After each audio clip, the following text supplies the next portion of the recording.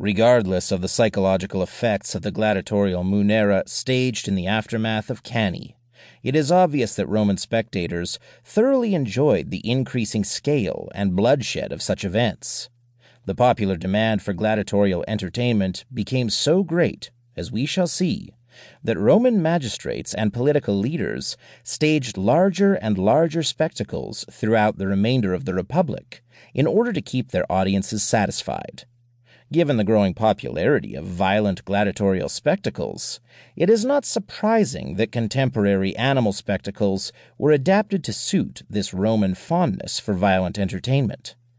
By the time Nobiliar staged the first recorded venatio in 186 BC, 30 years after Cannae, gladiatorial spectacles involving dozens of participants were already commonplace in Rome. Non-violent animal displays, no doubt, appeared comparatively dull by comparison, which is evidently why Nobiliar decided to introduce a violent element, combat between lions and leopards, into his own animal spectacle.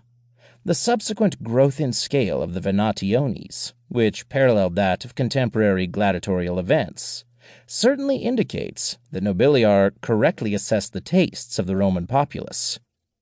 Such was the popularity of his venatio, in fact, that the Senate, evidently concerned with one of its members elevating himself above his peers through such means, introduced a ban on the importation of African felines in 186 BC, the very year of Nobiliar's spectacle.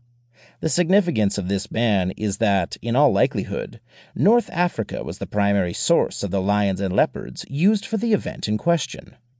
Despite this ban, however, a number of other prominent political leaders evidently staged, or attempted to stage, even more elaborate venationes soon thereafter, presumably by importing wild animals from other regions currently under Roman control, such as Asia Minor.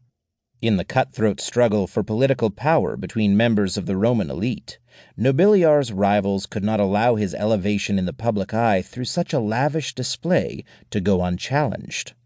The Senate was so concerned about this development that in 179 BC, only 7 years after Nobiliar's venatio, it decreed that no one could spend more on games than he had. The Senate's attempts to curb the production of ever more lavish animal spectacles, however, were not overly successful. The ban on the importation of African felines, for example, was overturned by one of the Roman tribunes, Gaius Aphidius, in 170 BC. The fact that a tribune, who traditionally defended the interests of the Roman people, attacked this particular legislation is probably yet another indication of the popularity venationes had achieved within the Roman populace by that date.